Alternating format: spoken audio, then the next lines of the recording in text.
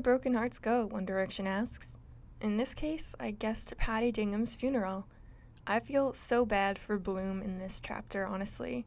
We see him looking back with regret and sorrow to the past, particularly about his father and his son Rudy, and we see how he's treated in the present by his so-called friends in the carriage ride to the funeral.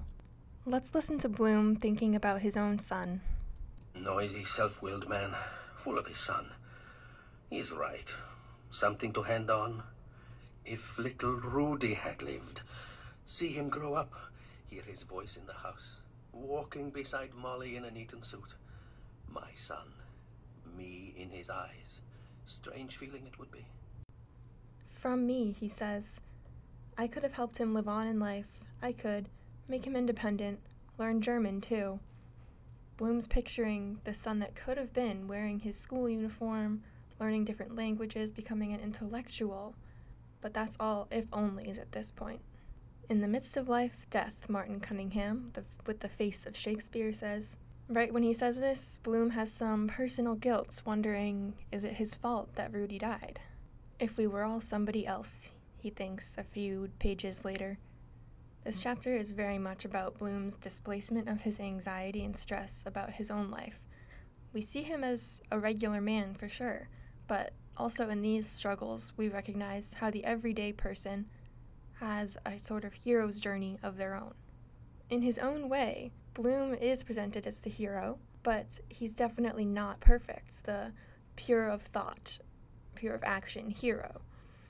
He has many different thoughts, particularly about women and even his own daughter Millie, that make me suspicious. Women especially are so touchy, he thinks. Does that remind you of anything? Men telling women today that they're being overly sensitive when they show basic emotion, for example? Maybe so.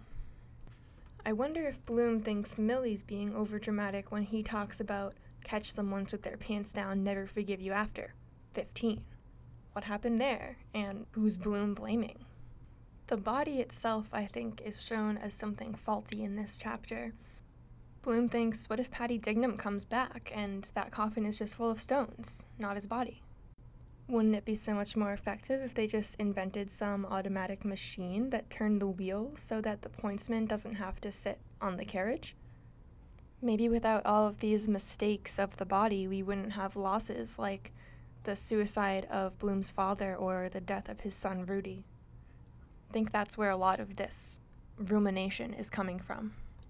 I think having an eye in this homosocial landscape of Hades is showing us a lot about masculinity and how men are supposed to stifle their emotions to seem strong, whereas they tell women they're weak for showing their sensitivity. They are doing everything they can to not pretend like they're upset and not act too sensitively around each other.